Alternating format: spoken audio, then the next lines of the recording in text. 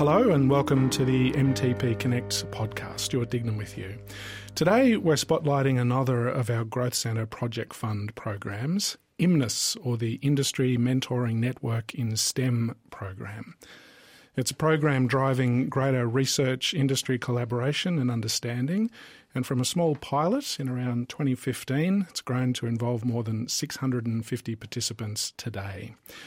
Dr Marguerite Evans-Galea is the Executive Director of IMNIS with the Australian Academy of Technology and Engineering, and she joins us today in the MTPConnect Podcast Studio, as does our CEO, Dr Dan Grant. Welcome to you both. Thank you. Thanks, Good to be here. Maggie, if I can call you Sure. Maggie, that pilot program must seem like decades ago, right? A long time ago. Yeah. It was actually before I came on board. And so in 2015, 2016, three incredibly passionate co-founders came together with their friends of friends to kickstart the Industry Mentoring Network in STEM across 3 states. That's Professor Paul Wood, Tony Radford and Ronnie Wood. And they poured their heart and soul into it, as well as a bit of their own money and time to really kickstart the program. And what was the reason, what was the motivation for setting IMNIS up? The motivations really were about the culture, to foster a culture of connections and collaboration between industry and academia. So Paul Wood had been to the US and experienced that very vibrant culture that occurs there between the different sectors, and I've been there myself, so I know exactly what he's talking about. And there's a lot of collaborations and crosstalk between industry and academia. And often you'll have industry groups coming to academic conferences, which is a really fantastic experience for everyone. But that was the primary motivator. He didn't see that culture here in Australia, and so that's what he wanted to foster. Talk about culture. Why is it that Australia's evolved, our science community's evolved in a different way, with perhaps not as much collaboration between industry and academia? I think part of it is just our size and our geographical isolation. That's part of it. But we're also much more aligned with the UK model than the US model. And so in the US, a lot of students will come through their PhD with industry as the endpoint in mind. Particularly if they're a citizen of the US, they really want to drive towards having an industry role. And they also have a lot of international students come through, and they look for opportunities as well. So I think it's just it's a culture that's fostered a little more in terms of the career opportunities that are offered. Dan, your experience in terms of being in research, being at a university, and then connecting somehow with industry? Yeah, look, I think it's really critical that students connect with industry during their PhD.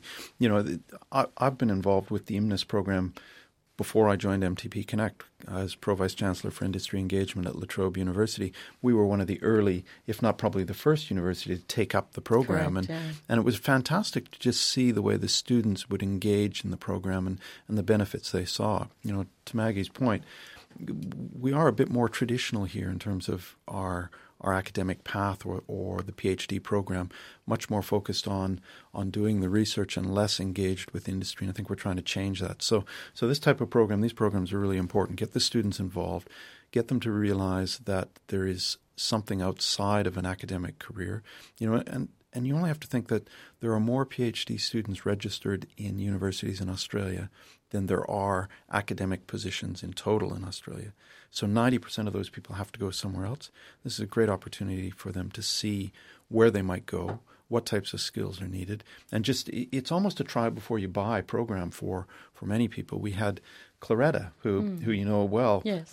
was a mentee for the previous CEO at MTPConnect. She then came and actually worked at La Trobe University for 2 days a week in my department, and now has gone on to work at Oz Biotech. You know, it's a great stepping stone for students to see what is out there. Well, tell us how it works, Maggie. So the idea is that we team up an early stage PhD student who's very early in their career, or even if they're a little more advanced, they're early in their PhD. And the idea is that we team them up with an influential executive level industry mentor, someone who's got a lot of experience, well over 10 years experience in the sector, They may have had an academic career prior to that, and so they're often very senior people. And so the idea is that they come together for a year and have a coffee once a month. Ideally, that's what we encourage, to talk about the career opportunities that are out there, educate the student about the industry sector and how it interacts with government and academia more broadly, to work on their soft skills, so interpersonal skills, transferable skills, negotiation, strategizing, those sorts of things, as well as to extend their professional network, which beyond academia is a hard thing to do unless you have a contact outside of academia. And what's the take-up rate like? It's varied, and so it really depends on the capacity of the university to promote IMNIS because we're still growing at the moment, and so our ability to engage directly with students in every single university in Australia is limited. But through social media, we've built a very strong public profile, and that's a fantastic way to engage young people. And so a lot of students are now hearing about it, and we're getting a lot of inquiries into our inbox asking, is my university involved? And we sort of have to have that conversation. And so we have 17 universities in Australia at the moment participating. They're in Queensland, New South Wales, Victoria, South Australia and Western Australia. These universities are seeing this as an opportunity to invest in Australia's future STEM leaders. I think that's exactly how mentors are seeing it as well. We are investing in our future STEM workforce across the board, no matter where these students go. And Dan's absolutely right in that most of them will exit academia. We have 5,000 PhD students in STEM graduating every single year, and academia alone cannot absorb that many graduates. So to turn some of these ideas that come out of universities into commercial products, you do need this workforce in industry, right? Absolutely. And I think, it's not just benefiting the students who leave and go into industry, but it's benefiting industry. And I think that your mentors are seeing a great benefit of having those students engaged with them, bringing into their sphere the new research that's being done, the new opportunities that are coming. So I think it's just a natural link between early stage research and the industry sector. I saw a quote that was along the lines of colleagues are great, but it's mentors where all of the work gets done. Would you agree with that about the importance of mentoring? Oh, my word, yes. Mentoring is something that you remember for your entire career. These students will remember this 1 year with this person for a very long time to come, and a positive mentoring experience can actually turn into a sponsorship experience where that person becomes a champion going forward for that student or for that individual. And that's, to me, is a very positive outcome. We need sponsorship in the STEM sector, particularly for women and, young people coming through who are from culturally diverse areas. It's really important to have someone who will champion you and advise you and boost your confidence. But it's also, these industry mentors want to give back. They're very generous people. I have been blown away by the amount of time they commit to their PhD student. They feel very strongly about it. They're constantly asking questions. They want to do their best and they want to help that student as much as possible. And Dan is right. It is an inside view into their future workforce, but they also genuinely just have a feel-good experience from it of giving back. Have you had a mentoring experience, Dan? Look, I've been a mentee, and I want to touch on that because I think it is really important that throughout almost everybody's career, there are one or two or maybe three people who really have an impact on where you end up and what you do. And they don't have to be formal mentors, but they tend to be people that can give you that advice and that interaction. And so I've had a number of those people throughout my career. Perhaps many, many years ago as a PhD student, there wasn't that industry link. So those mentors were academic groups or academic individuals. But as I moved through my career, then my last mentor was the head of venture for Pfizer in the U.S. And, that was a fantastic opportunity to engage with somebody at a very senior level in the company and understand not just the day-to-day workings, but the politics, to be able to ask questions about things that you can't ask your immediate supervisor. These young students, some of them will be struggling in their programs. They don't have people they can talk to about the challenges. The mentors can be that sounding board. And so I think it's really important. These relationships, if they're established right, will last for the entire life of the student. They'll keep going back and having those conversations. Correct. And the power of that is even if they stay in academia, they have an industry network they can reach out to for future collaborations. And that's part of the goal of the program, is to just increase those connections and collaborations between industry and academia. I also encourage students to consider a team of mentors that come from different parts of different sectors. So, go and talk to someone who does policy for a living.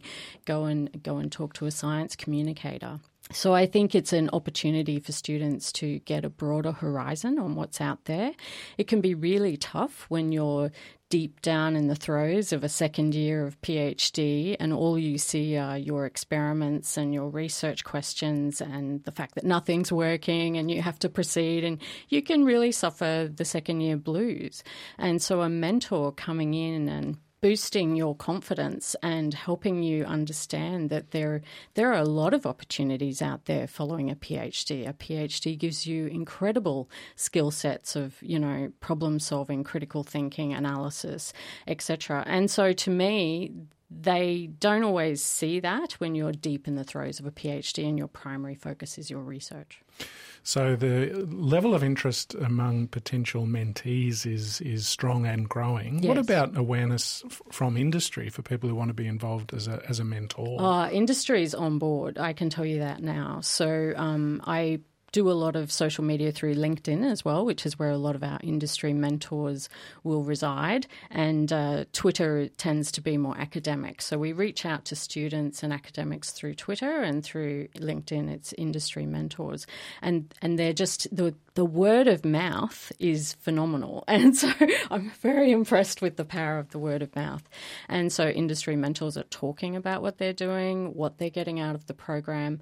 We've now introduced a leaders forum where we bring all of the industry mentors together with guest speakers. They love that environment and that opportunity to connect more closely, because then they're also extending their professional network across the entire state and sectors.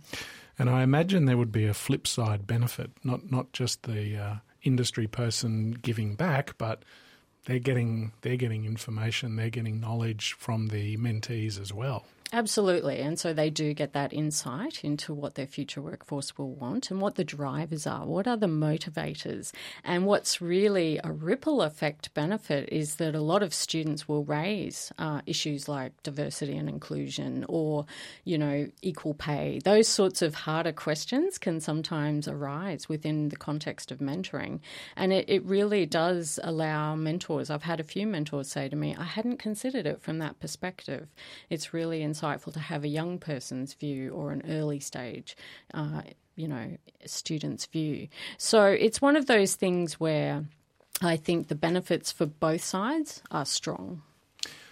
And you mentioned 17 universities are participating. You've got just about Australia-wide coverage. What about in the regions? What's the take-up like, the interest like in regional Australia? There is interest. And so particularly in New South Wales and Victoria, there's interest. And so over the next year, we want to introduce a pilot, because I think the challenge with regional areas is tapping into that local industry network.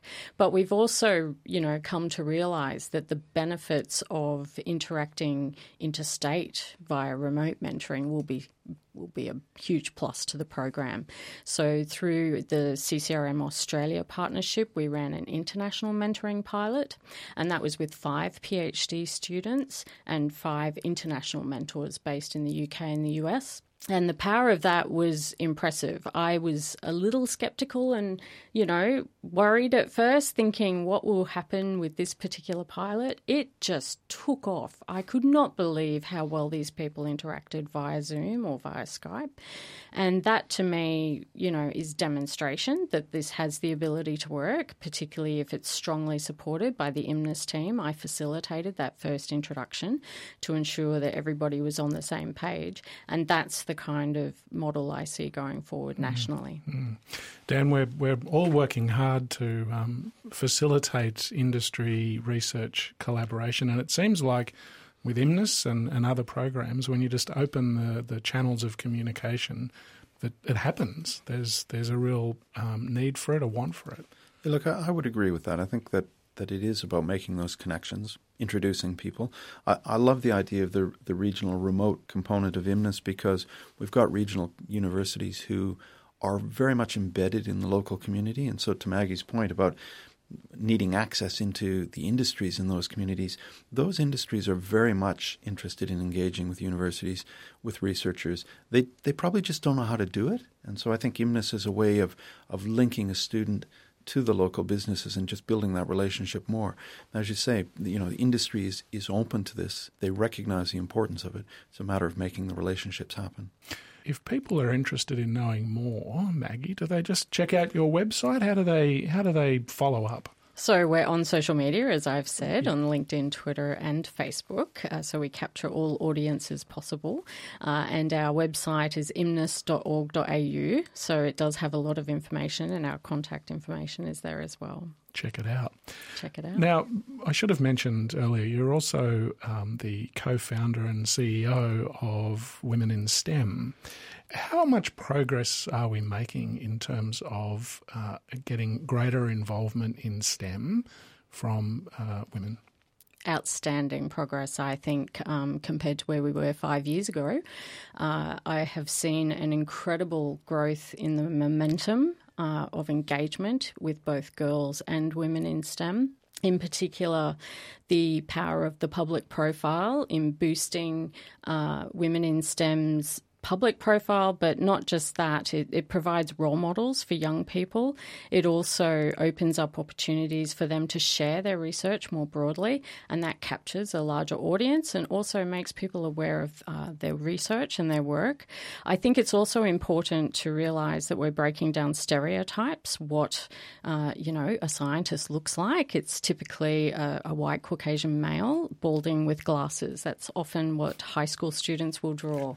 Yes, and Dan is in shock. And so if you picture that for a moment, that's often what we'll see on TV, often what we see stereotyped in movies, and that is shifting. Every time I turn on the ABC, I see a new face, and it's often a woman, a culturally diverse woman, a younger woman, an older woman. It's really refreshing to see that change happening. As someone who's been embedded in this deeply for the last 5 years, I can see the change. I think it's harder for others externally, perhaps, to see it, but for me, it's an incredibly exciting time to be a woman in STEM. In IMNIS, the mentees, what's the take-up rate? The gender balance? Very, very proudly, we are at parity with mentees, but that's not a hard thing to do at that particular stage of the career, because we know that around 60% of our science graduates are women. And so it's our mentor cohort that I work very hard with in terms of parity and diversity. And so in the first year we were at parity, we were 50-50. However, this year we are now 40-60, so 40% women. And so it's going to be ongoing hard work to ensure that we engage women leaders as mentors. And I do tap into the Women in STEM Australia network to do that. And there are just so many women in industry groups as well. Women in mining, women in subsea engineering, all those groups are starting to engage now with IMNIS, and that's exciting because that brings in more role models in those really, really traditionally male-dominated areas. So a majority of graduates in STEM are women. Correct. It's that link from academia, I suppose, into industry. Oh, it's in both sectors. So academia and industry face similar problems, particularly when it comes to women in leadership. The ASX 200 has very few CEOs who are women, and so it's about engaging women at the board level, engaging women in the C-suite, and so that's very much a focus of that sector at the moment. It's also the Science in Australia Gender Equity Initiative, which is broadly focused on academia right now. It's engaged with a lot of universities in the higher education sector and other organisations to really foster best practice and policy around the development of great ways to support and boost and accelerate women in STEM and help them progress in their career. That could easily be translated to the industry sector. The model would shift, it would need to be tweaked, but the idea of ensuring that we award organisations and reward them for doing well in terms of gender equity and really fostering their women leaders, I think is an incredibly simple idea. Okay, let's look at IMNIS in the near future. What's on your horizon? What's on the radar for the next big development for IMNIS? The vision for IMNIS is an all-of-STEM program. So right now we are a little restricted in the disciplines that we focus on. So MedTech, Pharma, obviously, with the fantastic support of MTPConnect. You're our strongest partner and funder by far. And so 2/3 of the program is specifically in the medical technologies and pharmaceutical drug development areas. And so the idea is then to grow that into other areas. We have partners with energy resources and renewables, as well as minerals resources, as well as then we'd love to go into agriculture. But, ag tech, biotech, those sorts of areas, ICT, technology, we need to really go all of STEM to ensure that we're catering to as many STEM PhD students as possible. We also have regular, increasingly frequent inquiries from postdoctoral fellows. And so I can see the introduction of a postdoctoral program as a lay-on to the top of the PhD student program. And that will be incredibly valuable to the sector because postdoctoral fellows really are often overlooked in the sector, particularly in academia. They tend to come in, stay for 1 to 5 years and then exit the system. And so they don't always know how to do that with confidence, and that's something that IMNIS is giving these students. They know how to career transition if they need to and when they want to. Well, Dan, I know the focus for us is obviously on MedTech, Biotech and Pharma, but clearly the future's looking pretty bright for STEM in Australia. Look, I agree. I think it's fantastic. The things that Maggie pointed out about women in STEM and that whole focus on STEM itself is really good to see in Australia, and I think it's really important for the economy. I would touch on what Maggie said about postdocs and this program. I think that's one of the areas that really will have an impact because when you leave with a PhD, you're still learning, you're still training, you're still learning to become a scientist. It's in those postdoctoral years that you really become proficient at your trade. And it's also at that point where you can then start to go and move out into industry. And that transition for those students or those people is often difficult. So the postdoctoral connection, I think, is where IMNIS will really have a huge benefit in the sector. Future is bright. Dan, thank you for coming in, and Maggie, thank you too. Thank you for having me. Dr Marguerite Evans-Galea from IMNIS and Dr Dan Grant, the CEO of MTPConnect. And that's it for this week's episode of the MTPConnect podcast. Thank you for checking us out. If you haven't already done so, please subscribe wherever you get your podcasts, Apple Podcasts, Spotify, Stitcher, wherever, we're there. And if you feel like it, you can give us a rating as well. And thanks also to Shannon for producing today's episode. So until next time.